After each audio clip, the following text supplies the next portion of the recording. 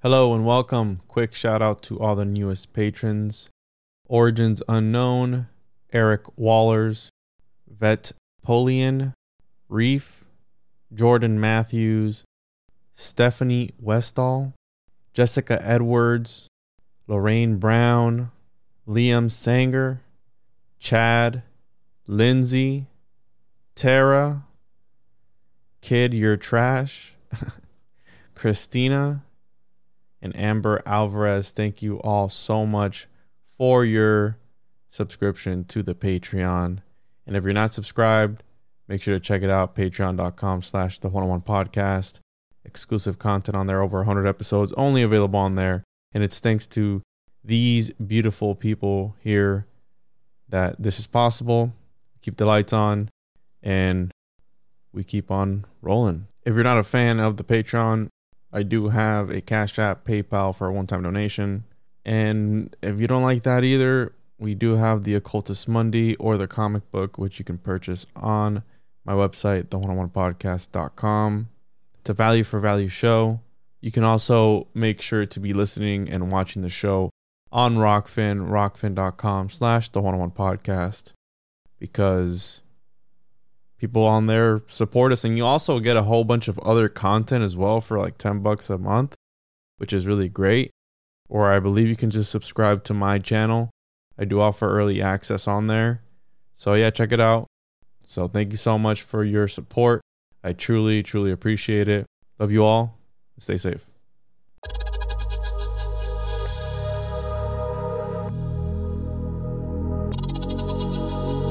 Welcome to the One-on-One podcast with your host, Juan Ayala.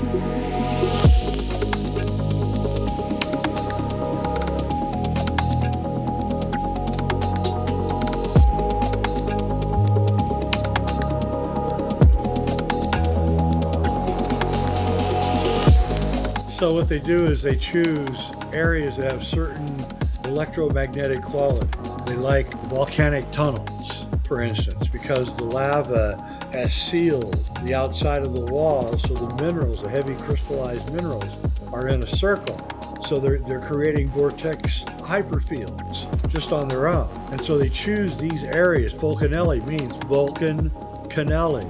Canelli is tunnel in Italian and in Latin, and Vulcan is volcano. So his name means tunnel in the volcano. So, and these places are also known for what? UFOs, strange sightings, weird places, underground cities, all this weird lore is always associated with these places because they're leak places in between the parallel plasma universes.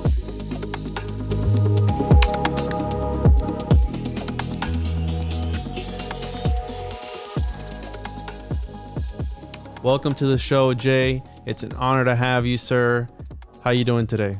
I'm doing really good. Happy holidays to everybody. Happy holidays to everybody. And today we have Jay Weidner, obviously, on the show. And we have, as a co-host, everybody's homie Romy, who introduced me to the book. So I figured, hey, why not have him on? His knowledge is up to par with the subject at hand. And I've been studying alchemy for a little bit now, and it's been at the core of everything that I pretty much talk about. I relate alchemy to almost everything I talk about nowadays because I think life itself, existence itself, goes back to some form of alchemy, some sort of energy transference. And the thing with alchemy, it's such a multifaceted topic. It's multidimensional, it's spiritual, it's literal, it's metaphysical, whatever you want to apply it to. And this book, we're going to be talking mostly about the mysteries of the Great Cross of, it's not Hendaye, is it? You say it differently, right? Well, it's Hendaye in French, but Hendaye. I like to say Hendaye because I think it was because if you know your British form of pronunciation, you drop the H at the beginning of the word. So herb is herb. Henry is Henry, right? Well, this is Hendaye, right? Hendaye. Hendaye becomes Hendaye, which is what it's all about. Awesome. So Hendaye and alchemy and the end of time, which I didn't connect eschatology with alchemy, but it would make sense because we're going to be talking about Fulcanelli as well. He talks about literally part of the magnum opus is manipulating time, stepping outside of space and time to be able to manipulate it from a point of view. So it would only be appropriate to how these guys were trying to predict the end of the world, right? This double cataclysm that you talk about in the book. And how I said, I'll be honest, I started this book on audio format. Okay. I said, hey, let me listen to it. I'll take screenshots when I'm taking notes. And that way, while I'm doing something, I started with the audiobook. Noticed that it's way too heavy, way too deep, and I had to finish on the physical copy. So, and again, these are just notes that I took on here really quickly. I was trying not to highlight the entire book because it's just so much in here. And I picked my favorite parts. A lot of the Kabbalah stuff, I'll be 100%. Sometimes, when it comes to the Tree of Life, I'm not 100%. I haven't studied that too much. So, and I know it's got to do with the manipulation of reality and what all these guys were into. But Jay, for the people who haven't heard about you, and again, I know you've been very influential for a lot of people in the community. Can you tell us a little bit about yourself and what got you started on this topic in particular? Yeah, I was a young man living in Hollywood, being a screenwriter, and discovering that maybe I didn't want to really make films in Hollywood. And I would spend my weekends roaming around going to book garage sales looking for books. I'm a book collector. I have thousands of books. And one day I walked into a place in the valley, San Fernando Valley. It was a garage sale, and there was probably 70 books. I had $20 on me. They were $1 each, and they were some of the most phenomenal. I still have all of them, of occult, secret knowledge books ever published. And apparently the lady that was running the garage sale didn't even know what her husband was doing. And so she was putting these books up for $1. Just the Mystery of the Cathedrals hardcover at that time was worth $600. And this was in 1986. All right. Oh my! So, wow! yeah. Hardback. Oh, all these books were worth $1,000 at the time. Now they're worth $50,000. I got them for $20. I had $20 on me. I bought 20 books. Went home, perused most of the books, but then I came upon Mystery of the Cathedrals, and I really considered myself a smart person. I wrote to a lot of people. I had ongoing letter campaigns with people that were, highly intelligent people. And I was only in my 30s, but I was, writing higher than I should have been, I guess.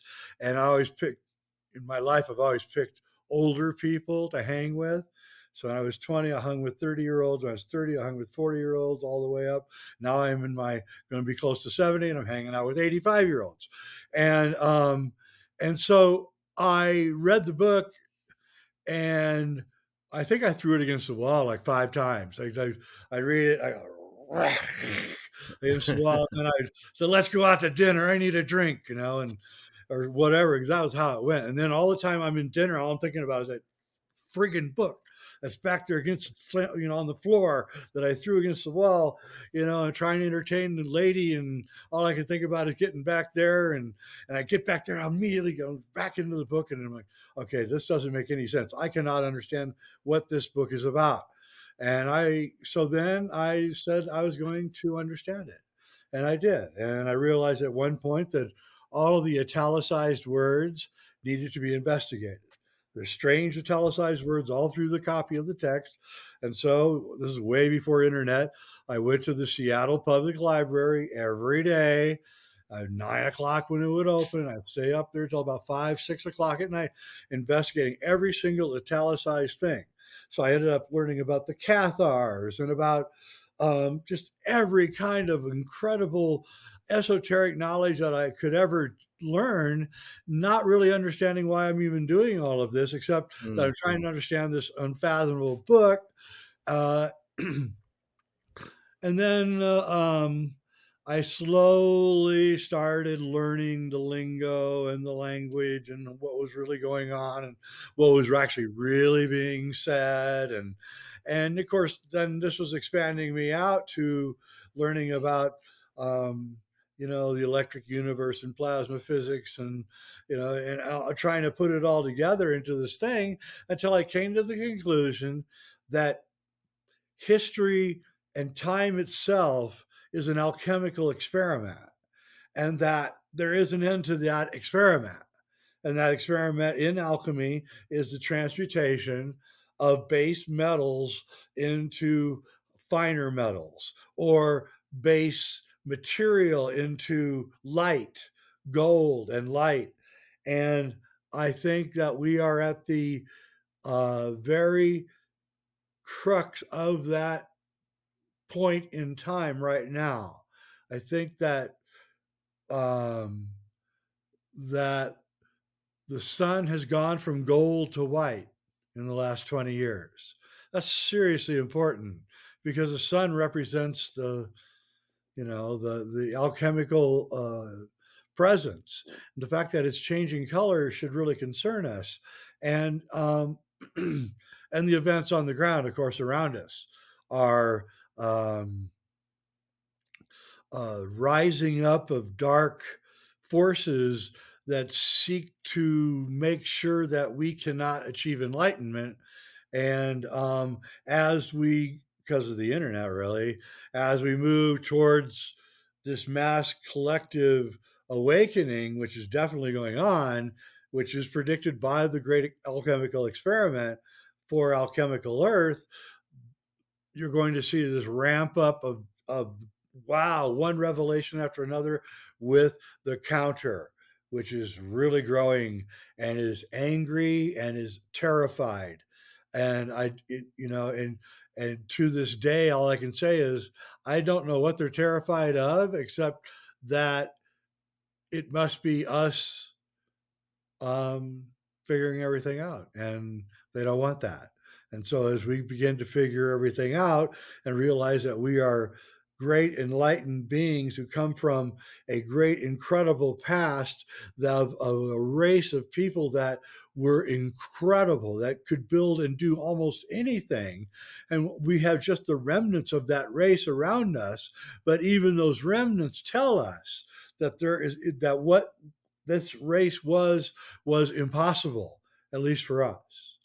It's not dynastic Egypt that you need to look at, it's pre dynastic Egypt. It's not Inca Peru remnants that you need to look at, it's pre Inca Peru remnants you need to look at, because those can't be explained. Those are not, it's impossible. It's impossible what they did.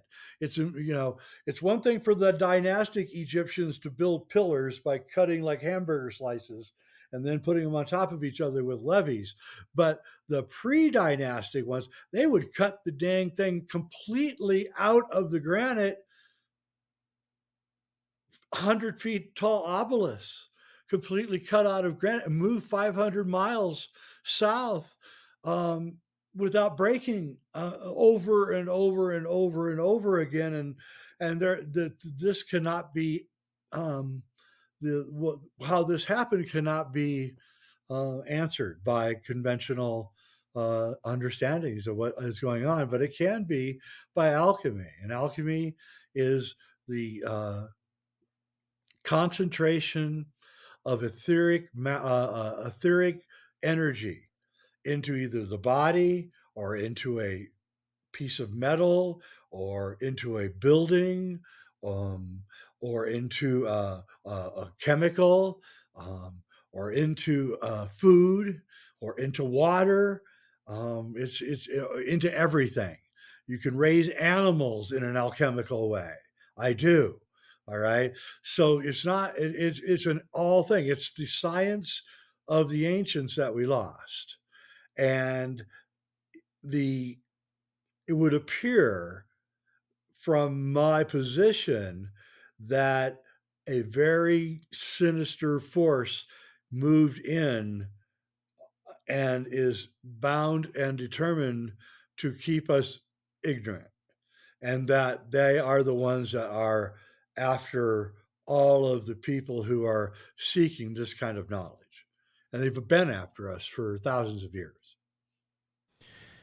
So we know that according to mainstream history, alchemy originated in Egypt, right? That's what they say. Do you think this is a lost science of the ancients? So they might have gotten it from this pre-Egyptian civilization. So this idea of being able to, how I said, and how you're saying there are forces at work at the moment to stop us from Homo luminous is what you call it in the book, this enlightened light being. And it reminds me of the Taoist monks with internal alchemy and that light body, that homunculus, the one where they, as you know, you turn the energy in on itself and you're able to, congeal and crystallize a small little man within you. And you're saying that's what they're stopping us from. I mean, if you look at Hollywood with all the movies that they're putting out, social media, all these conglomerates, what they put in our foods, they're stopping us because they know it's inevitable that this is going to happen and we're going to achieve this magnum opus as a whole?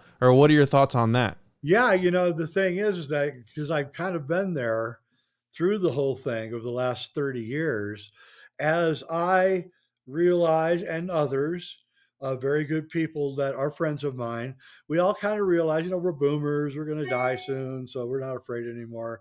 And but 30 years ago, when we all started, it was like it was a different world. We could say things that we can't say now, and we could speculate about things that we can't speculate on now without getting in a lot of trouble. And so we've seen, as we got more and more looser with what we were giving out and saying, you could see the obvious dark forces rising up. The more that we did it, the more the dark forces rose up until it became, I'm involved in a $5 million lawsuit right now, right? Because the dark forces want me squashed. And I'm not even political. I mean, I talk about the dark forces, but not in a way like we need to rise up and destroy them. I don't get into that stuff. I'm not into that because I know that actually the way to not defeat them, but stop them is through the Homo luminous and the alchemical enlightenment of humanity. And so that is the route I'm going down, and that drives them crazy because the YouTube algorithms can't figure out what the hell I'm talking about on my show, and so I'm staying like out of the fray, right? And so we're on that place now where we can either go towards this technocratic future of chips and everybody tied into the centralized system, which I do not believe is going to happen. In fact, I know it will not happen. We as humans live for the fight. It's not the victory that you seek, it's the fight itself. It's just like the hunt is the only really fun part. The kill is not actually very much fun. It's the hunt that is fun. The fight is what we're in now. And the fight is a spiritual war between us and forces that are far more darker than I ever imagined. And every day it becomes more and more apparent that this force seeks to completely press itself down onto us. The current spending bill that they're arguing right now, my God, if you didn't know, if you were an atheist and you didn't believe there was a Satan, all you got to do is read that bill. See, this bill, if I was Satan, I would write this bill. You know what I mean? So that's the point we're at now. And the destruction of this realm, which is what the Hendaye Cross talks about, is, and this is what Vincent and I kept coming up against in our research back 25 years ago, was we would read Vedic texts, we'd read the alchemical texts, we'd read all these texts about anything that had to do with eschatology, right? And it always ended up that the end of the world was a good thing. It was this Mm-hmm. really super positive thing for the human race, and it had nothing to do with the everybody dying in a giant fire or whatever. Um, so that itself is the INRI, right? In fire, nature is renewed, and so we know that what this world is right now, it's not sustainable and it can't go on. You can't, there isn't enough cobalt to build enough batteries for electric cars. There's people are we've lost our collective mind. We don't understand what's going on. That future that they're promising us, the WEF people and all those guys, that's not going to Mm-hmm. happen. That's never going to happen. There's not. It's a fantasy run by the new class of the manager system, who appear to be anti us. That's all Oh, I it's can. the transmutation of a fictional reality into our actual reality. So Yeah. my whole thing is, Yes, if they're technocratic against, alchemy. but why is it, Jay, that they're against us finding about these arts and using these things? 'Cause on my show, I talk about these things in order to unveil it. Right, that's what the apocalypse is, the unveiling, to talk to people about it, to bring awareness to it. Now, why is it that they try and stop us from discovering this, but yet they use these same tricks against us, almost as if it does actually work? What are your thoughts on that? Because if you look at Hollywood, government, and all these things, they're using alchemy real time with their symbolism, with their words, with everything that they do, and any exchange of money is alchemy. And if you follow, like Tracy Twyman wrote about, if you follow the foundation of the monetary system that we have today, it has alchemical roots. So I agree. I just want to say quickly, Tracy told me about 6 months before she passed away that, Jay, I will never commit suicide. Just say it. we know Nice. 100%. Yeah. We know what happened there. I Yeah. mean, that you don't have to. We know exactly what happened there. Yep. So I call it flying too close to the sun. And and usually, what I've seen with people in the community who speak if you look at his history, you see that the people who usually were telling something that went against the mainstream, those were usually the ones that ended up dead. Those are the ones that were killed off. Right. That's You know what I mean? That's what the whole Christian mythos is really about. Is Mhm. this guy coming and telling people stuff they don't want to hear, and then they crucify his ass, which is also alchemy, by the way. When I was raised a Catholic, but I rejected the religion early on. But later, like maybe 15 years ago, I reread the New Testament, and it's actually quite an alchemical testimony, really. It's all about the speaking truth to power, and then having power destroy you, and then you through alchemical methods, you are resurrected to defeat those powers. And whether that story is true, it doesn't really matter. That is an alchemical process, and it is about your body as a crystal or a Christ, being reborn into light.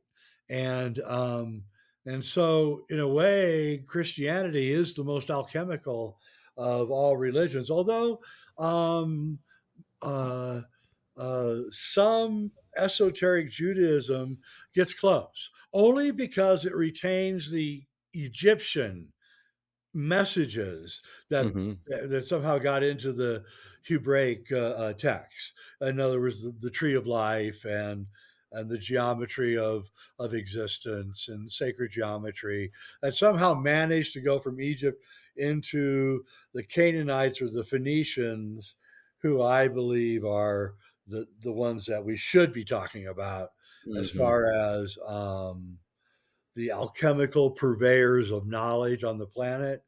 I would say it was probably the Phoenicians, who lived in Israel and Lebanon area and were extremely influential throughout the world. I believe that they are the ones who somehow found the original alchemical texts and translated them, and then went out into the world with their ships to see if what these texts were saying was friggin' true, and it was. And these are where the Pura-Reese maps comes from, where South America and Antarctica are clearly delineated before there was an ice age. Um, and people like Graham Hancock know all this. His a great show, Ancient Apocalypse, is all about this. He doesn't know any of this though. He doesn't know alchemy. But he's a good journalist, and he Hmm. discovered it. So yeah, that the Cross of Hendaye is a monument by a secret society of advanced uh, people, uh, and it was there to tell us about the past event of a gigantic double catastrophe, which I believe no longer believe the double catastrophe as described in the book, by the way, because of new research. So I believe that the double catastrophe is probably more akin to a marriage between Graham Hancock's comet theory and Robert Schoch's solar flash ending the Younger Dryas theory. They're both the same. So the double, and it's clearly shown on the sun face of the Cross of Hendaye. So you have four objects in the corners, and then the angry sun, and the four objects I believe are the comet that came 13,000 years ago, broke into four pieces. Hmm. Bunch of pieces hit Canada and North America, causing the Younger Dryas. And for 1,400 years, we were thrown into the coldest period Getting some ever. feedback. Is that me on my end? I'm sorry. No, I don't That know. sounds good over here. Let me turn down a little bit. Okay, hang on.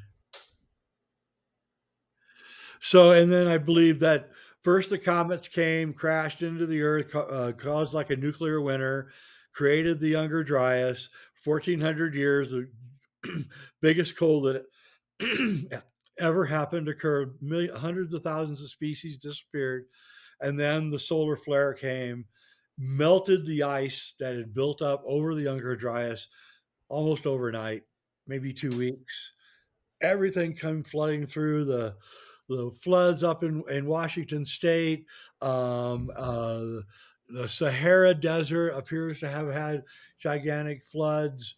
It's as if this huge ice buildup happened, and then wham, it came down, and literally the oceans rose 400 feet. And that happened about 11,500 years ago. And that's the double catastrophe. It was the most Mm. trying event in human and probably historically for the mammalian life forms on Earth. It was horrifying. Do you think that through the process that we see as the transition and the evolution of religions over the the centurion, right? From ancient Egypt and pre-dynastic Egypt, speaking of religion in an alchemical sense, that each time that religious syncretism takes place, it almost each time that a religion sits upon another and absorbs its energy almost, like the passing of the stone of destiny or something along those lines, to absorb that religion. Do you think uh, that's an alchemical process that is almost what the powers that be have been really trying to like tote around to make something new each time that religious syncretism takes place? And if so, we found ourselves in such a uh, transmutative muck in modernity, through this crazy alchemical process and history of these higher echelons of power. Yeah, I think the powers that be have a lot of control over religion. I'm pretty sure that the same group that Mecca, where Muhammad was a big, huge outpost of the powers that be, as was Mm. Jerusalem around Jesus's time. And I think that the actual religion itself is grassroots. But as it rises up and gains popularity, then they come down and they change, as we know the Romans did to Christianity. They Hmm. Hmm. rearranged everything and made it look like the Jews had committed deicide, and therefore they could go in and conquer Jerusalem, because that was a big problem for the Romans at the time. And but I think that there is this alchemical underpinning to religion and to spiritual thought that is free of the powers that be. And that's what drives them crazy. Because if Yes. you go down, like, how is the powers that be going to stop me from saying that I have a um, that I have a light body, that it centers down my spine, and that this light body I can make as big as I want it, or I can shrink it in as much as I want it, because I have control over this. And this light body can become so strong that it can influence nature and animals and people all around me, if I so desire. Now, they can't stop me from saying that, because they probably don't quite understand what I'm saying. But if everybody understood what I was saying, then they would be defeated, because all you have to do is just expand our light body and blow them out of the water. So they've created what I call light body constriction areas, which are called Ooh. cities. And so when you're in the city, you don't want your light body to be commiserating with possibly a criminal that's 15 feet away from you, and somebody who's a crack whore over here and whatever, right? You don't want your life, so you constrict it. You're in the city and you're like, I can feel it when Yeah. I live in the country, where I can let my light body go out. But when I go to the city, I can feel definitely myself constricting my light body. And so, especially in elevators and real tight places. And so, if you live in a city, you're going to have a big problem with doing this. So you have to go out of your way to create practices and disciplines that allow you to expand your light body. So different areas have different problems, right? If you live in the Great Plains, you're not around many minerals or mountains or anything, so you got that kind of problem. So you have to rectify that. So alchemy is about your location, how much you understand the place around you, and religion and spirituality is the grassroots, um, original grassroots concept of all of this, of which now we're beginning to lose. They hope, but that's not going to happen. So, um, one of the ways that they control us is through fear of death. And everything, the movies and everything, right, everybody's going to die, it's all the end of the world and all that. But in alchemy, we know that we're just electrical fields, you know nested within each other. So my body is an electrical field nested within the field of my house and my family. And then there's another field of my community, and then my country, and then the world, and then the universe. And it's a series of nested infinities, you might say.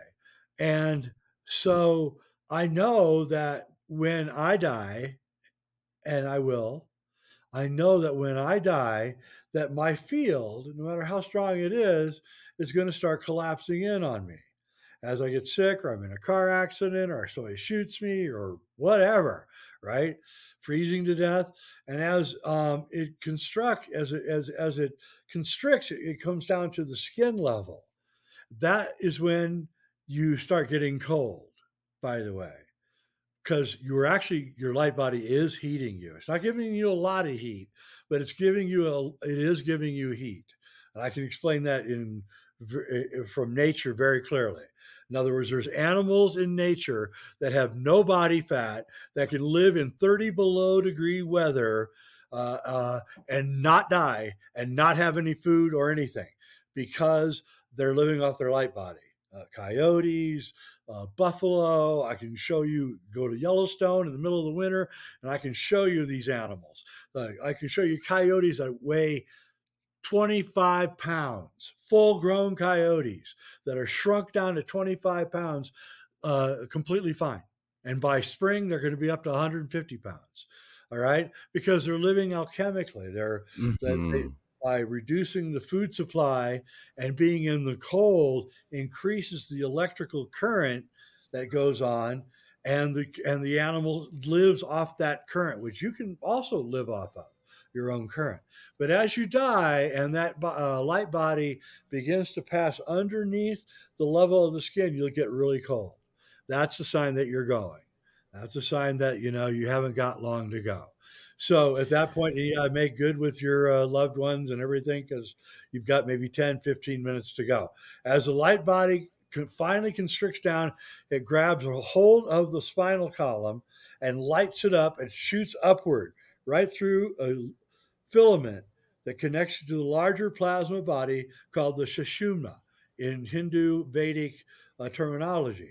This is a millionth of the size of a hair, human hair. And it shoots up. That's the tunnel that you see when you die. And you go back into the larger plasma nested fields to determine what you're going to be and what you're going to do next. Are you going to come back? Are you going to go to the next level? Did you spend your time wisely here in this existence? That's like the super most important question that's going to be asked of you when you pass into the next realm is, what did you do? Did you spend your time masturbating and watching the Lakers, or were you actually doing something with your life? Were you helping people? Were you helping yourself? Were you working every day to try to make yourself better, more honest, in a fearless manner with the world? And this is the path of the wizard and the alchemist. And so there's nothing to be afraid of.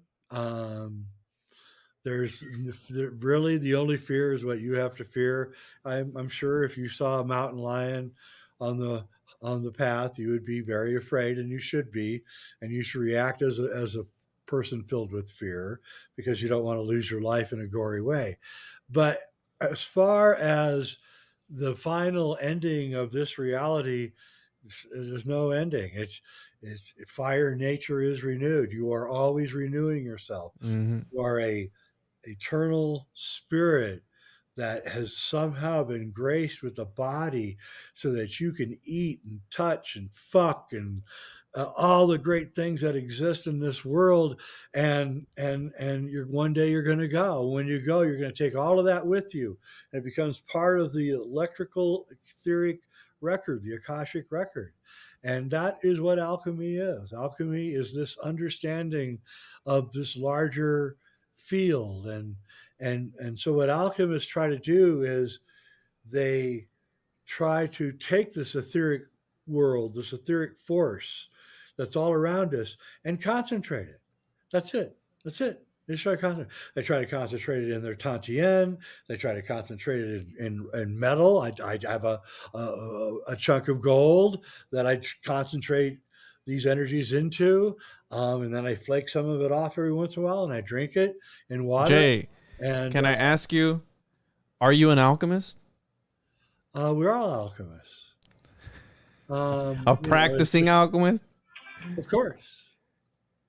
Nice. Of course, I'm a practicing alchemist. My morning drink takes almost a half hour to make, and it probably costs,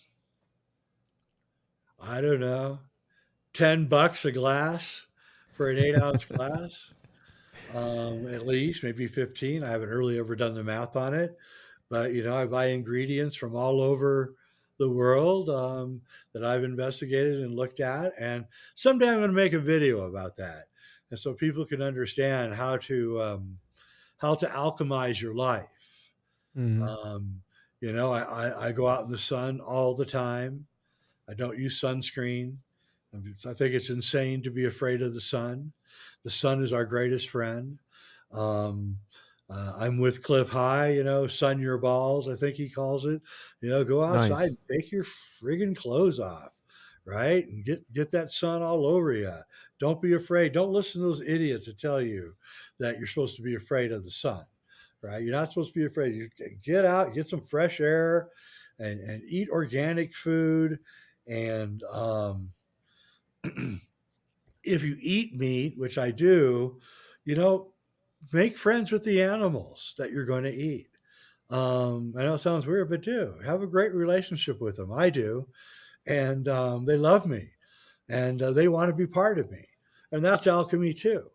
And so alchemy is everything, and we can. Um, Once you understand how powerful and strong you are, then you can start going into other parallel universes that are around us. And then you Mm. pick up more information from the beings and inhabitants of those universes. So, the funny thing about all this is when I first found that book, Mystery of the Cathedrals, I would have believed that I would one day be saying all this crazy shit. But Jay, so do you think, because you're talking about Fulcanelli, do you think that Fulcanelli could have been the Elias Artista, the ascended master that he was? Because another thing about alchemy is during the magnum opus, you become this androgynous being, and we do have accounts of Fulcanelli appearing as I call him the cross dresser, but as a woman as well. And I think that's the funniest part. Do you think he was like this Elias Artista, Saint Germain character, that he was outside of the fabric of reality and would just troll people? Because he was a troll, right? And we can get that out of the way. He was a troll. he was a troll, and his whole purpose was to prove to you that although he wasn't going to give you the secret of alchemy, he was going to prove to you that alchemy was true and real. That was his purpose. And so what he did was he did a mind fuck on you, where he would take only the most intelligent people could read the book. So nobody's reading that book without having like a pretty heady background in reading. So he's only appealing to the very top 2%, 3% of intelligence, and he's challenging them from the beginning, like saying, "You don't know crap. You don't know anything. You think you know everything. You don't know anything," and so you get pissed off. And that's the whole point of trolling. That's what trolls do, right? They piss you off. So then you get suckered in by the troll job, and then pretty soon you're in there, and then you're like going, "Holy crap, this is all real, and everything I thought I knew was completely wrong." And then you get embarrassed. You go through that whole part of your existence where now you got to go around and tell everybody that all that arrogant crap that I was feeding you was all wrong, and now I'm super humble, and that's hard to do too, especially when you're arrogant like I was. And but it was a humbling experience. And so yes, I think that Fulcanelli's whole purpose was to take a certain kind of individual and transform them, to initiate them. It was like, okay, all the masters are gone. He implies it over and over in the book that all the great masters are gone. They've all gone off to wherever they go to. And so he left this book behind, and it was a committee. I don't think Fulcanelli was one guy. I think it was maybe 10 or 11 people. Schwaller de Lubitsch, Champagne. It was a bunch of people that were involved in it, and it was designed to initiate you into this thing. And all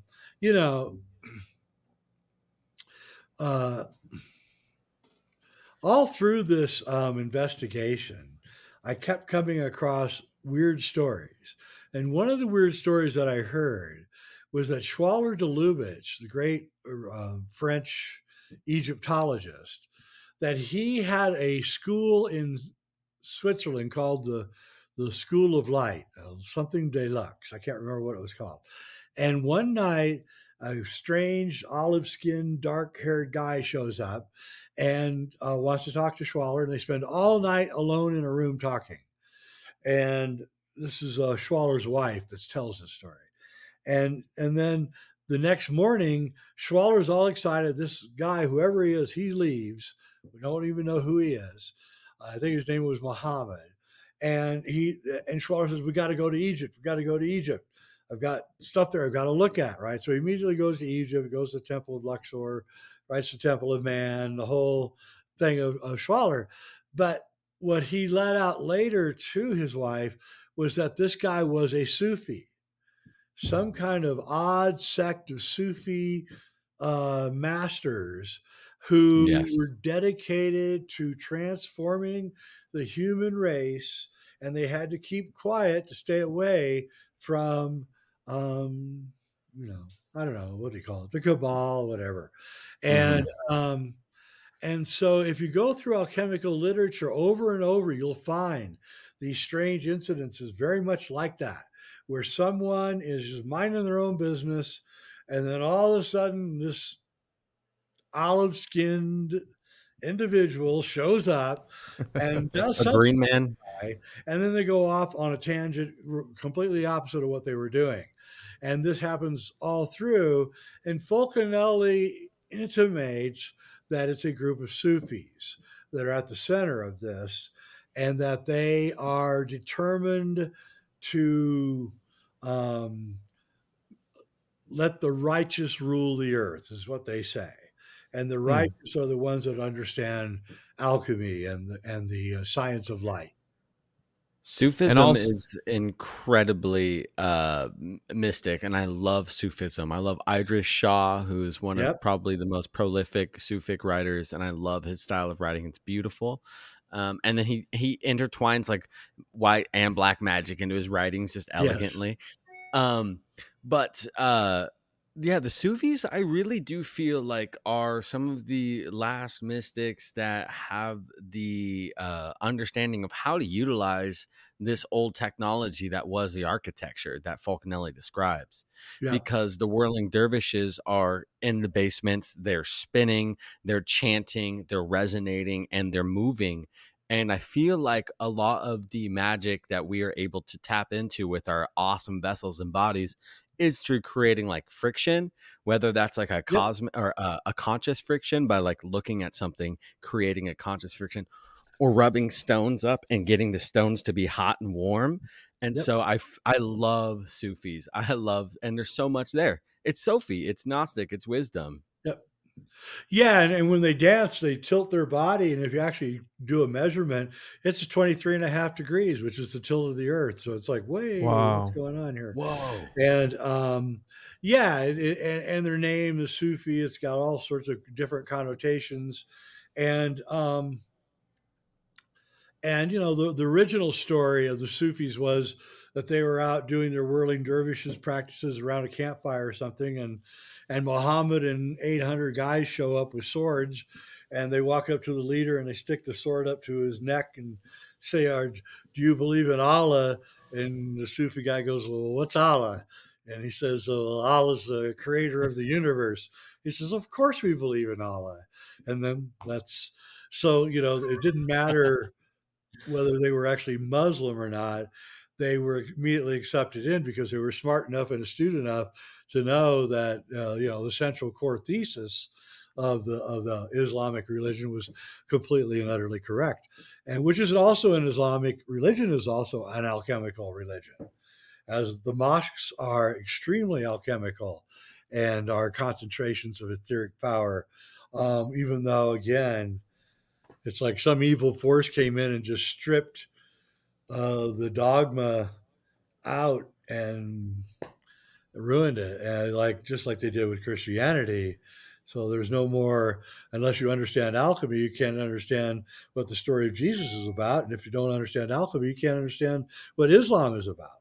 So it's like, but they have this exoteric stuff that they put out there. So they'll put these writings out for you to intake without knowing what they mean. They teach us mathematics, but they don't teach us what the cipher, what the symbols, what the sigils mean. You know what I'm saying? So they put us in front of all these things, but they don't teach us exactly what it means. And I was raised Pentecostal Christian, and when you talk about let's look at the King James version, right? Let's talk about alchemy. We can trace back a lineage to guys in secret societies who were masters of ciphers, and they're at the core of the spread of one of the largest I call it interdimensional literature, where these stories, these books, quite literally have shaped humanity over hundreds and thousands of years, because it's a story. It's what it is. Now, some people will eat, live, breathe this story. And if you look at King James, that's a shady character on his own,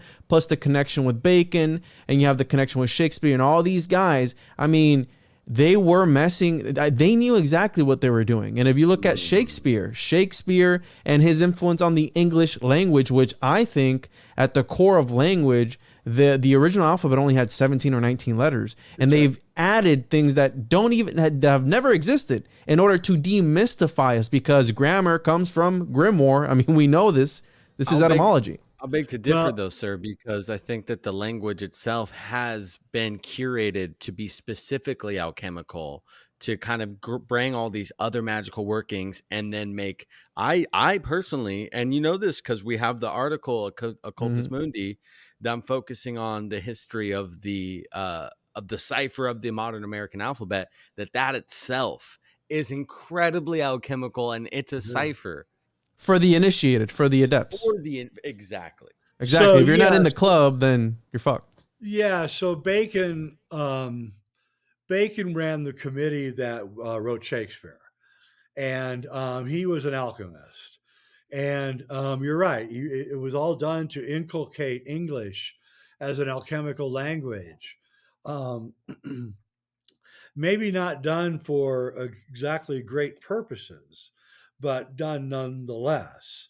So John Dee was an alchemist, and he was probably the inspiration behind Shakespeare, in that he told Francis Bacon that he wanted why don't you create a committee, and we're going to write these plays that are going to be alchemical knowledge that we're going to inculcate into the masses, and then we're going to make English the world language, an alchemical world language. And so Shakespeare, and if you go to Psalm 40, so in this alchemical lineage, there's 33 levels, right? But there's 13 levels above that, for a total of 46 levels. So there's the pyramid has 33 levels. That's what everyone thinks is the top, but there's 13 more levels, for a total is that of like 46. what would Those be the 13 capstone? guys run the bottom pyramid. Okay, so Francis Bacon was a 46-degree Freemason. He ran the very top dude. If you go to Psalm 46 in the King James Bible and you count 46 words from the beginning, you get the word shake. And if you count 46 words from the end, you get the word spear. Okay, that's a direct codified language telling you that Shakespeare is giving you 46-degree knowledge inside those plays and inside that language. So Shakespeare himself, the language has to be looked at in a different way. So this was done as an alchemical attempt to change the world.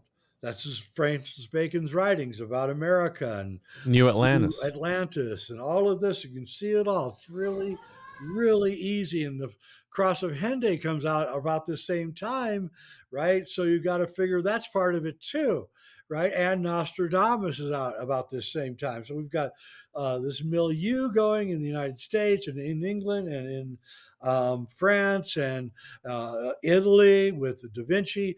And so they're all reaching this gigantic understanding of what the process is. And like Leonardo's putting it in his paintings and Shakespeare's putting it in his writings and everything. And then it gets upended. Then the whole thing, whether you like it or not, it gets upended in 1666 with the Great Fire of London. And so in 1666, so in 1665, Lord, I'm going to forget his name, the first Prime Minister of England. I always forget this guy's name because I hate his guts so much. But anyway, I can't remember his name. It'll come to me. He was the first. They overthrew the king in the English Civil War. Sir Robert Walpole? No, begins with the B. That's Britain's first. This is the chronology. So I'm trying to Anyway, look he here. outlawed Catholicism in the British Empire.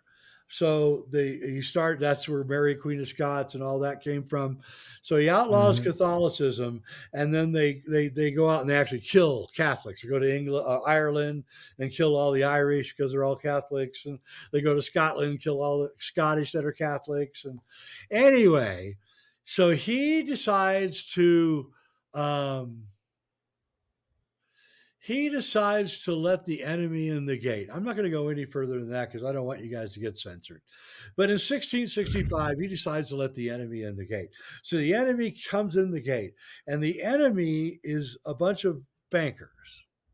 And the bankers realize that the safest place in Europe to put a bank for money is London, because you got to go Mhm. down the Thames River and you can put a gauntlets up and destroy anyone coming down the river. And you can put all your money into the banks there in England. So magically, a year after the enemy gets in the gate is the Great Fire of London, 1666, in which the place that we now call the City of London, which is a separate entity from London and England, was completely burned out to the ground. Mm. And then Get to magically, building. in 3 years, it's all rebuilt and it's a whole banking community. And what they did was they recognized what England and Bacon, Shakespeare, John Dee, they recognized what they were doing, which was they're trying to create a worldwide alchemical civilization. And they came in and they usurped it. And they created the East India Trading Company, and they Mhm. used their theater that they'd learned from Shakespeare and from Francis Bacon to create events, fake events Mhm. everywhere around the world, to conquer the world. And that's what happened. And so every time that we try to make the world into a better place, this weird force comes in and destroys it, which is the Tower of Babylon or Babel story. That's what that story is about. It's about all of you coming together to build, unify a tower, and then boom comes Mhm. disaster, chaos, and everything is dispersed into chaos, which is what happened. And right now we're at the end of that process, and the entire edifice that was built by those people is now falling apart and crumbling. That's interesting. You could have the faction set up that the alchemical workers, the philosophers, the people that were of these um of the people basically wanted to create an alchemical society like Francis Bacon and John Dee. Those were separate entities then of the bankers and those different echelons.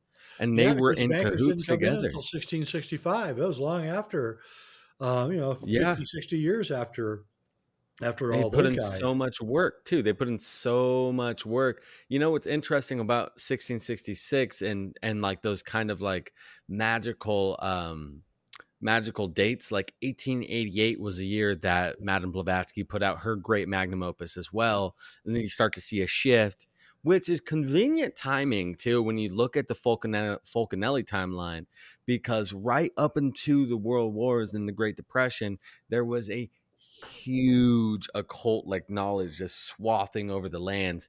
And then now we have a desecration of all of that through these wars. Do you think that the wars themselves are a part of that banking Oh, faction that was coming in, and because they saw the absolutely. same shit going on from people Oh, like Blavatsky's in the Theosophical Society? absolutely. I think that it's still going on. And so every time that Europe is going through this gigantic, um, how do I put it? Uh, non-Christian alchemical renaissance, where they're getting all the ancient books and everybody's passing them around, and this is going on, and there's this big buildup, and then boom, World War I hits, right? And everybody's cast into chaos, and everything is dispersed into nothingness, and then everybody regroups in Paris, after the war. So 1920, the Great Paris, Renaissance, where everybody pours into Paris, including Fulcanelli and all the alchemists. And Fulcanelli's book emerges out of this milieu. And then this gigantic, huge renaissance of alchemy starts up. By 1930, it's just like, whoa, it's going in America and England and France and Italy. And everybody's like super into it. And books are being written. And, I have them. They're gone now, but there were amazing books exploring ancient ruins and what they mean in America. And it was amazing. And then boom, 1938, crashed down. And out of this, I call this Project X, because I believe this whole project is being financed by somebody, this whole alchemical project. Okay. So the Germans, I don't want to use a word that everybody calls because you'll get censored, but the Germans of the 30s and 40s, the certain group within, the word has two S's in it. There's a group within that group, and that group was, sent out and financed to investigate Fulcanelli, the ruins in the mountains of the Andes, the Mayans, the Tibetans, everywhere. They went everywhere. They went all over the world. And that was financed by the Germans because Hitler himself was obsessed with trying to find the alchemical secret.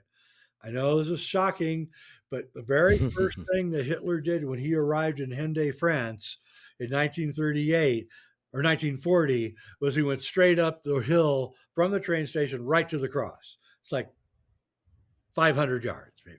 No, 1,000 yards. So right up the hill, he went right to the cross where he supposedly met somebody and they had a long conversation. Okay.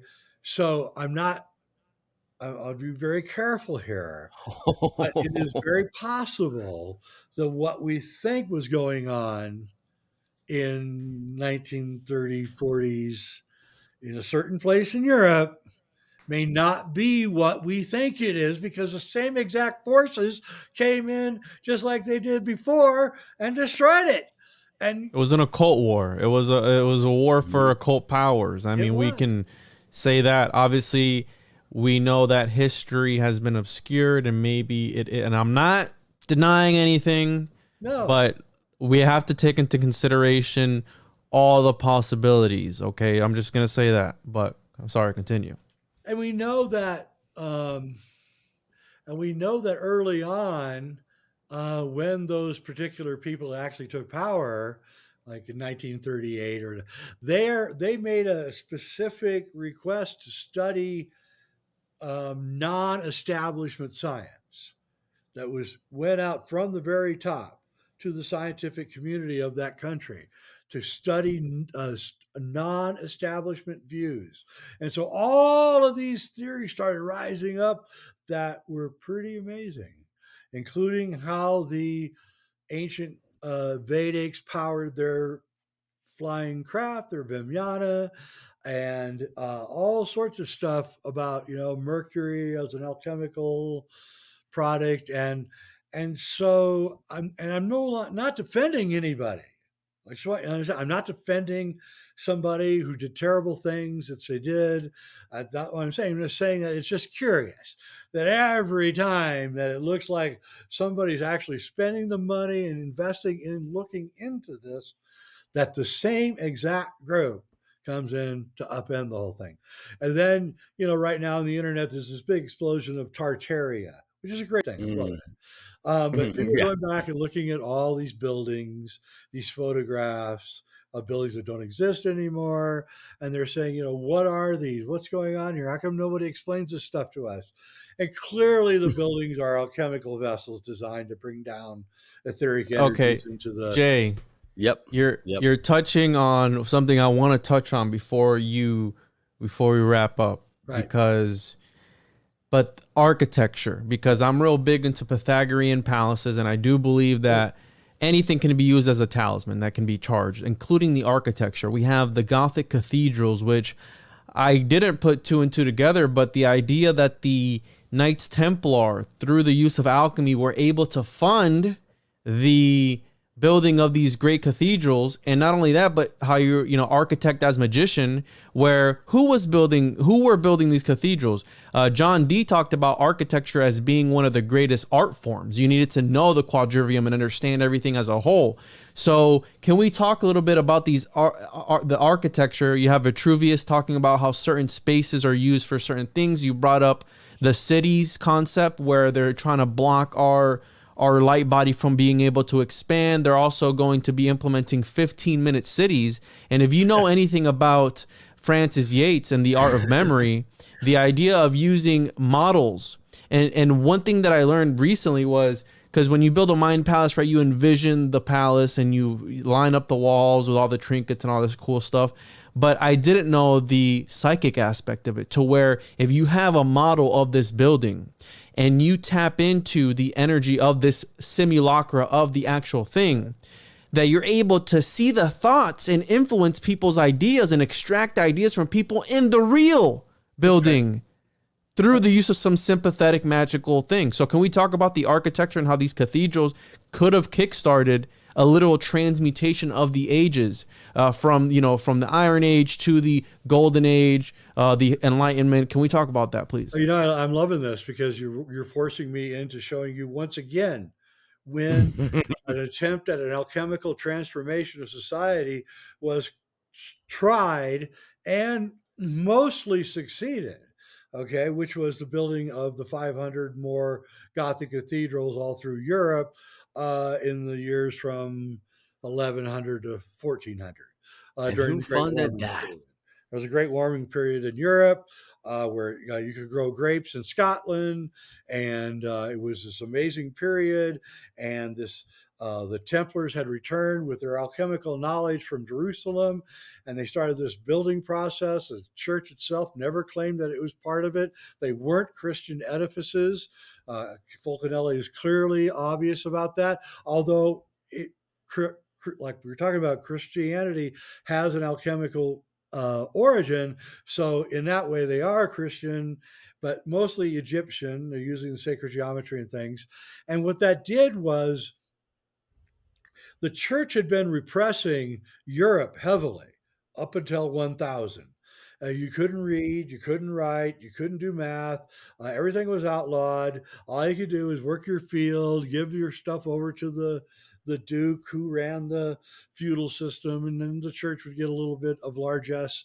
So suddenly, with the building of the cathedral, you had to learn how to communicate, read, write, math, geometry, especially geometry.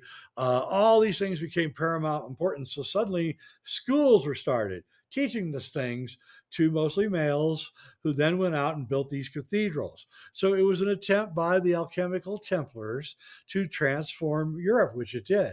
In fact, there would not have been a Reformation or a Renaissance without, even mainstream historians say this, without the building of the Gothic cathedrals, which transformed Europe into, again, almost did it until forces came in and overthrew, and the Templars were overthrown by, again, these evil forces that keep coming up. And so what can I say?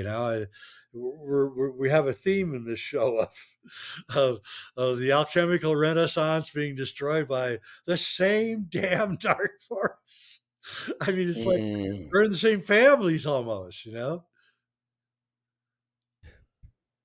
Absolutely. And how you're saying, because we have all the greatest, and I don't want to say greatest, but all the biggest minds of antiquity, and maybe not minds either, but because there's some bad people included in that as well, that they were trying to tap into, this idea of World War II being some maybe alchemical or occult war, that the elites, the point is that the elites are wanting to tap into whatever this is. And maybe that's what the whole, you have movies like Star Wars with, I call him George Fucus now, shout out to Gabe, because we did a Star Wars decode, but the idea that there is something that you're able to tap into and use, but you can use it for whatever is your pleasure. You could use it for good or you could use it for evil.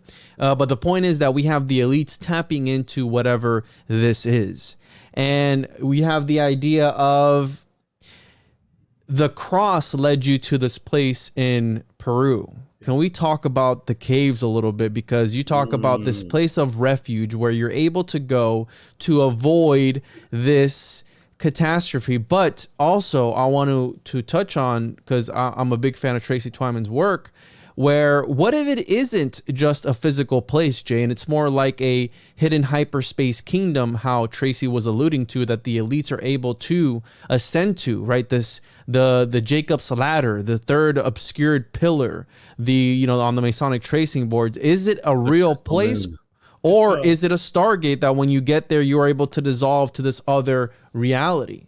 So what they do is they choose areas that have certain electromagnetic qualities.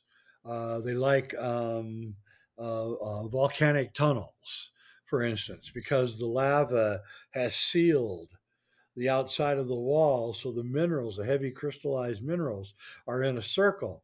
So they're creating vortex hyperfields just on their own. And so they choose these areas. Vulcanelli means Vulcan Canelli. Canelli is tunnel in Italian and in Latin, and Vulcan is volcano. So his name means tunnel in the volcano. And a lot of the places that he mentions, like La Puy in France, is a ancient volcanic site where you can actually walk down into the tunnels, as I have in Shasta and Mount Rainier.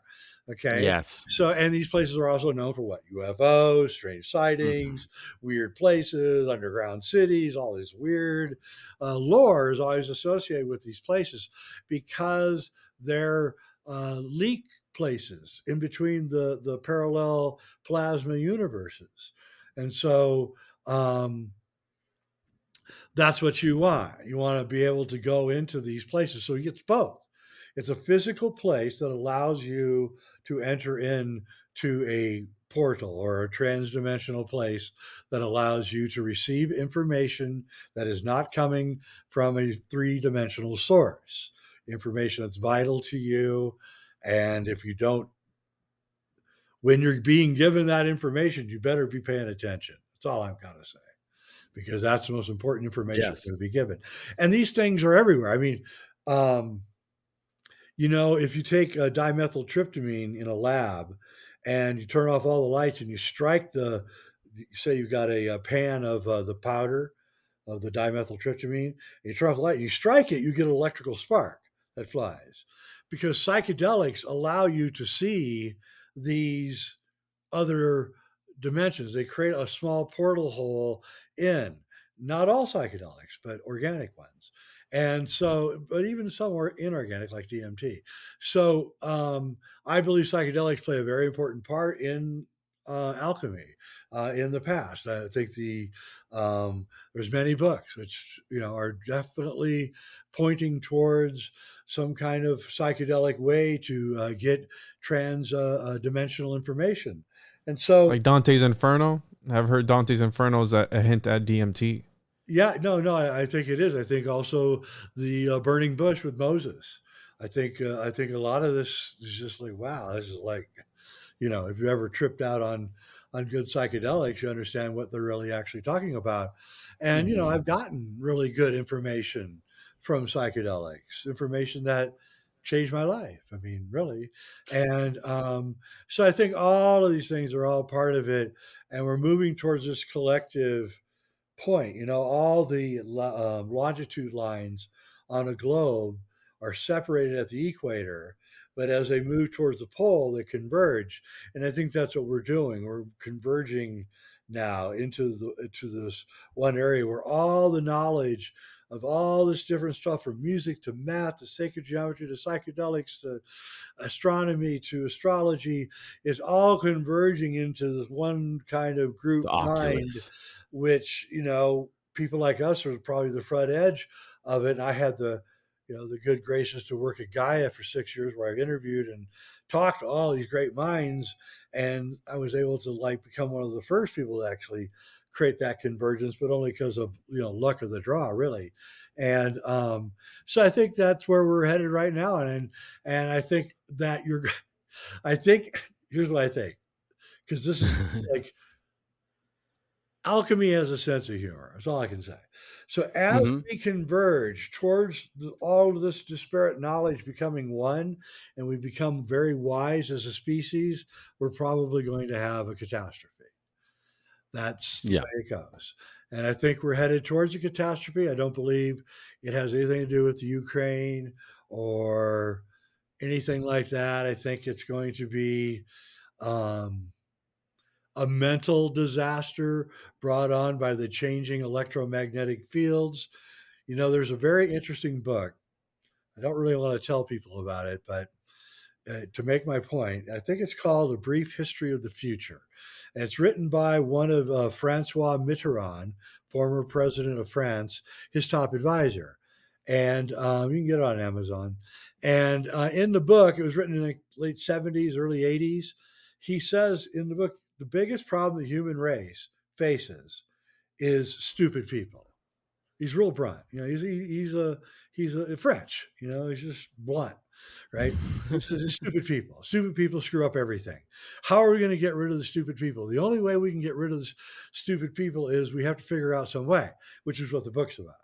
And in the book, he actually mentions as being one of the answers to eliminating stupid people. He doesn't really say how it's going to do it, but in retrospect, now here in late 2022, you have to wonder if we haven't just been through a psyop that's designed to eliminate stupid people. And so I think, again, there's some kind of weird thing going on right now that we don't see that may be alchemists at work again. Yeah. Yeah, Yeah. because if I, you I look at agree. I agree.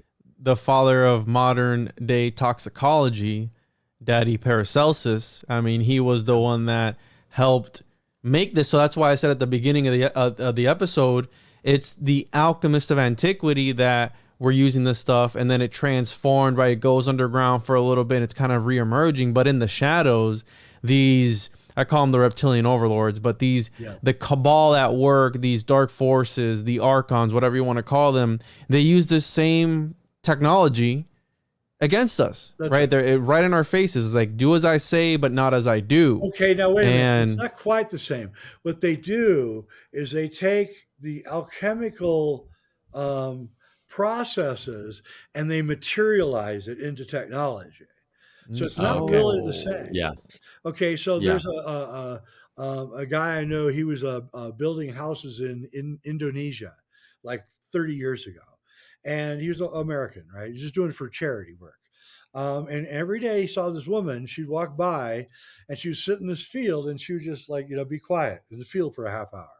And one day he walked up to her and he said, what do you, every day I see you go at noon and you sit in the field for a half hour. What are you doing? She goes, oh, my husband is a construction worker, 500 miles away. And so we talk. We every day at noon, he stops and sits down, and I stop and sit down, and we exchange information. And the guy's like, wow, that's pretty wild and crazy. So, 10 years later, he's still building houses, and he sees the lady, the same woman, now 10 years older, only now she's going to a phone booth every day at noon and talking on the phone for an hour. So one day he walks up to her and says, well, wait a minute, you used to go sit over in the field, and be quiet, but now you're talking on the phone. What are you doing? And she goes, oh, I'm talking to my husband. He's working in construction. And he says, well, why are you talking on the phone? He says, well, it's a lot faster. So this is what technology does. It takes the same exact thing, right? And it kind of, it turns it into archonic energy. And so we lose touch with it, which is why I love the Tartaria movement, because it's self-evident from looking at the architecture and from understanding it that these people were in touch with something far, far, far greater than what we're in touch with, and that they're able to heat their houses and probably read at night and everything without any worrying about fires and because they were tapping into these larger sources which are there just waiting for us. And we know Yep. that Nikola Tesla lived in Serbia, which is a huge Tartarian enclave if you've ever been there, and he must have looked at the buildings and thought, what are these really about, right? And he built his towers and his energy transformation thing because he was an alchemist too.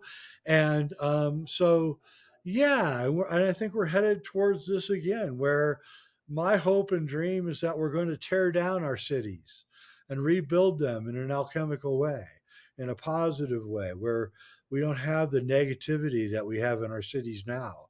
And it's really about place.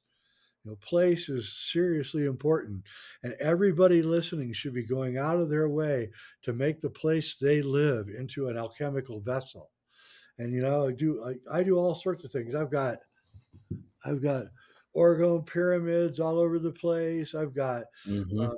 all sorts of things all the time going because I just want to create a super positive place where I live because I know that is going to have the greatest effect on me and my mental, physical, and spiritual health. Yeah, So because Wonderful. picture is everything. It's everything. go Yes. ahead. Go ahead, Philosophy. Romy.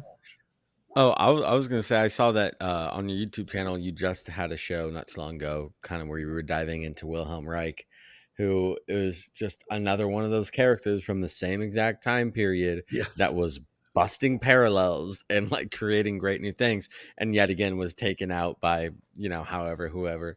Um, but I wanted to ask you your opinion on, because we know that alchemists, right? That's where they created a lot of the fun stuff. They were able to work with the spirit of a lot of plants, and they understood plant medicine and plant magic and a lot of the things that are intertwined with nature. And the green language, basically, in my opinion, is like the verbal communication style of what we consider the archetype of the green man. And the Right. green man shows up on a lot of these buildings. But that's not the question. The question is this powder of projection. Do you think that this supposed red, sometimes yellow powder of projection is DMT, or it is a drug? It's something, it's an alchemically created substance to thus interact with the consciousness in a way so you can create alchemy and understand the wavelengths in between. It's um it's endogenous DMT. So endogenous means it comes from you. It comes from within, which is alchemical. So Yes. what is, so serotonin, which is emitted by the pineal gland, is one atom away from dimethyltryptamine. That's a natural producing psychedelic produced by your brain when you're dreaming and all of that. That's when the serotonin comes out. So serotonin's opposite is melatonin, which is so serotonin is emitted when light hits your eyes. When you wake up in the morning and the light hits your eyes for the first time, your pineal gland begins emitting serotonin. You feel good. It's a really great drug. It makes you feel good. The sunshine kind of gives you a little bit of a psychedelic feeling. And, you wake up and you start, working your day out, right? And as the light fades at night, the serotonin begins diminishing and the melatonin begins coming on. What is melatonin? Melatonin is it's the hormone that causes you to reverse aging. Okay, what is alchemy? Alchemy is enlightenment, spiritual enlightenment, and a long, healthy life. That's what it offers you. That's what it says you get if you practice it. Okay, so Yeah. the alchemists have found a way, and the story of Jesus is about this, to activate the pineal gland, to activate the serotonin and melatonin and turn them into essentially super serotonin and super melatonin. And so and this is all of their practices from all over the world. They're the same practices. Okay. So what the alchemist does, he has a secret society of friends who will help him, and then he has to help them. And they have a chamber, a light, dark, a completely light free chamber Tomb of It would be the illumination. crypts under the cathedrals. It would be the king's chamber in the pyramid. Um, and then they would go into the dark room, completely no light, not even a sliver. Okay. And for 3 days, just like Jesus. Okay. And then they come out on the morning, and their alchemist friends take the practice is that you're placed into a casket, a light free casket. Okay. And your alchemist friends take you to the top of a hill or the top of the pyramid, somewhere where you got a good view of the morning light. You open up the casket, you're blindfolded, just like in Freemasonry. You're taken out. They take the blindfold off as soon as the sun starts hitting the horizon. And for the time that the sun rises, you stare into that sun. And, your knees will buckle. Um, you'll be overloaded by a DMT experience that's endogenous. It is your own DMT experience. And then after 5 or 6 minutes of this, they put you back in the casket, take you back into the dark room where so 3 days in the dark created the first degree of super melatonin in your pineal gland. When you looked at the sun, that super melatonin was turned into super serotonin, which is a dimethyltryptamine endogenous experience. And then when they put you back in the room, that super serotonin turns into super melatonin, and you begin to regrow your nervous system, lose your teeth and regrow them, lose your hair and regrow your hair. Painful, long 40-day experience of the rejuvenation of the entire body. So you had the psychedelic spiritual experience of looking at the sun after 3 days of being in the dark. And then you have the rejuvenation experience of the living in the dark with the melatonin rejuvenating the body. So that's what they were doing. It's endogenous alchemy. It doesn't need to take any kind of thing. It's what the Taoists were doing. What's his name in Thailand is doing it right now. Montauk Chia is doing this. There's a dark room here in my hometown where they do it. The Incas were doing it in the caves. It's one of the reasons why the Cross of Hendaye points at the Inca caves, because that's where they were doing their light dark work. The cathedrals was the same thing. The crypt was the dark room. They take them out into the morning light of the cathedral, where the different color lights would hit the pineal gland, causing all sorts of different field effects, you might say. And that right there is the most important information I can give the world. And I hope that people will actually practice this. I really do. Wow. Okay. Wow. So yeah, we're exposing esoteric and occulted secrets on this podcast, which is great. Straight from the man himself, Jay Weidner. And yeah, it makes me think of maybe how they're trying to reproduce this with how I brought it up earlier, cinema, with these cinemagicians is what I call them, where they put you in these movie theaters, a dark place, and they flash a bunch of lights in front of you all at the same time, make you go through all these emotions all at the same time. To then, as a filmmaker, I can tell you that is super effective magic. And to use the sound and everything is like, it can transform you. And I'm about to go see Avatar 2, although I kind of don't want to, but I'm going to go see it anyway, just because I want to see what kind of tricks Cameron for observation, for observational science purposes. Exactly. One of the things that blew my mind with that movie was, because I'm a big Avatar fan as well. One of the things that blew my mind with that movie, I still haven't watched it, is the fact that he said he took so long to record that movie because he didn't have the technology for it. Does that sound familiar at all? Because I know, Jay, you're real big into the moon landing. The cube brick. Yeah. Well, I mean, he was developing the technology. Have you seen the movie Avatar 2? I haven't. No, I've seen the first one. I've been meaning to go see the second one, but I need to find a babysitter for 3.5 hours. Yeah, exactly. James Cameron is that he's like, holy crap, who has 4 hours archetype to give to a movie these days, So no, Avatar 1 had a kind of an alchemical theme to it.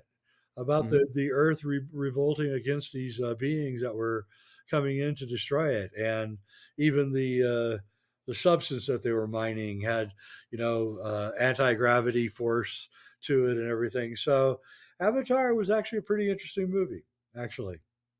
Kind of dumb, And but the tree as well. yeah. Yeah. I feel like, it's Kabbalistic, and Yeah. yeah, like characters in Hollywood like James Cameron, where I don't know if there's like they're getting picked and selected because of their names, or if there's like a cosmic duty that you feel because maybe choosing a name, or when you get brought into this world and your initiatory process through your parents and that alchemical marriage is kind of setting you on a path. But you know, JC, every time you kind of see that, in popularity, you're like, oh, you're fulfilling some sort of like prophetic type of archetype. And I was kind of I was thinking that about your partner that you worked with, Vincent Bridges, because like his last name was Bridges, and your last name is Weidner. It's like a wider perspective, and the bridges are being connected and crossed. And I didn't know if it's okay to bring him up, because I know he's your friend, and and he worked with you on this book. But what a great partner to have worked with. Great man, huh? Yeah, and also the Cross of Hendaye is at St. Vincent's Church in Hendaye, Oh. which I went there long before I met Vincent, so it was just like whoa, And no, Vincent was like I I remember the night. It was like I think it was Halloween night, 1996, and I was at my house up in Nederland, Colorado, at 9,000 feet, and there was a snowstorm, and he had bought a bottle of brandy, and I had a fire going, and he's like, "Well, what are you working on?" I didn't know who he was. Dan Winter had introduced me, and Oh, you were friends with Dan before you were friends with Vincent? yeah, yeah, yeah. Dan actually worked at Gaia with me. Um, and then I told him I didn't want to tell anybody because, he's trying to keep my work a secret. And then he started talking about the Kabbalah and the Tree of Life, and I realized that the Cross of Hendaye actually looked a little bit like the diagrams he was showing me. And then I just opened it up and I showed him, spent like 2 hours showing all my work, and he was like, he's over and over, he's going, "Holy shit, holy shit, holy shit, holy shit." Right. And then I got done, and because I was not as astute in occult studies as Vincent.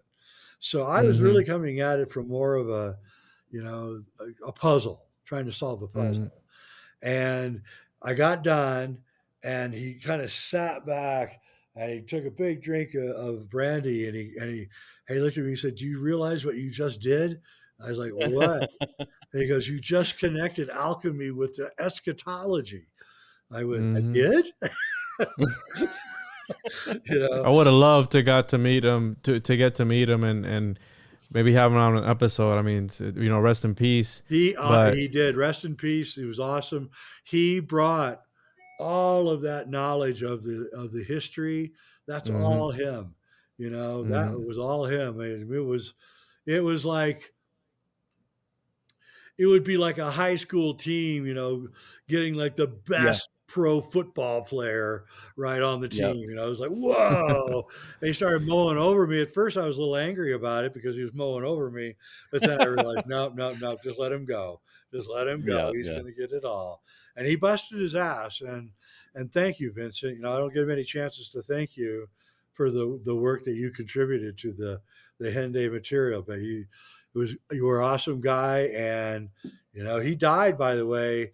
He was running the Alchemical Museum in Prague Mm-hmm. the last 3 years of Yeah. his life, and he died. Yeah. I don't know if you've ever been there, but they have these stairs, hundreds of stairs going up. He died going up those stairs. Really? Heart Yeah, attack. because he was a Edward Kelly esotericist. I mean, one of the leading names in that. And I came through his information doing research on John Dee Yep. and the angel Enochian magic and all that stuff. And that's how I stumbled across this book. And Yep. and I had told Rudolph II. I have told Romy here about Vincent. He was blown away, and then he's like, "Oh, dude, check this book out." And it was you with Vincent. I was like, "Oh man." So that's how I got introduced to this. And Jay, this has been great, man. I really love this. I enjoyed our conversation. Is there any closing thoughts that you want to leave with the listeners before we get out of here, as far as what they can do or what's to come next, or what can they do in their lives to I don't know, step outside and maybe not get sucked into this alchemical storm that's going on right now and with life? I would say just remember and realize that you are in control of your reality, and don't ever let anyone ever tell you that you're not. And I am living proof that this is so. I made it a scientific experiment to see if I could do what I wanted to do, and I did. And you can too. You just have to concentrate. You need discipline, discipline, discipline, discipline. That's what you need. You need to wake up every day and plan your day and devote your life to the seeking of knowledge and the spread of knowledge in a benevolent way, and don't ask for money, and you will be very happy with the results. Absolutely. And thank you so much, Jay, for coming on. I would love to have you back on. I know you said that everybody wants to talk to you about Kubrick, but I would like to talk to you about Kubrick and your work and your documentaries. I know you have a few. Can you plug your stuff where people can find you? I know you have a great YouTube channel, and do you have any upcoming projects that you want to plug for the people listening so they can check those out? Your website or anything? I have projects, but I can't talk about them, but you can go to my YouTube, Reality Check. Just type in my name and Reality Check. Also, I have jayweidner.com, and my films. I have about 25 films that are on Gaia.com and Amazon. And you can check those out. Healing the Luminous Body, and Alex Gray, and all the great teachers of the last few years I've done films with.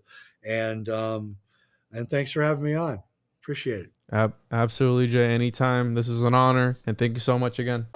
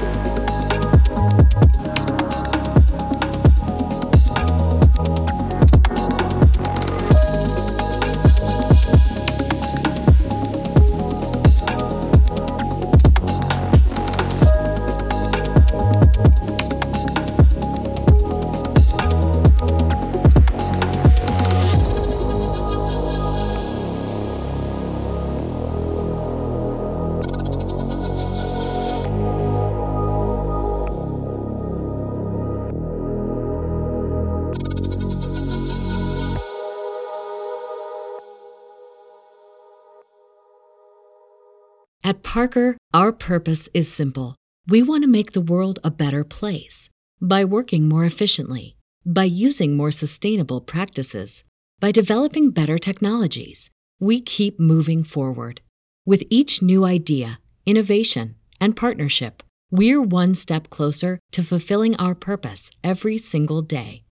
To find out more, visit parker.com/purpose. Parker, engineering your success.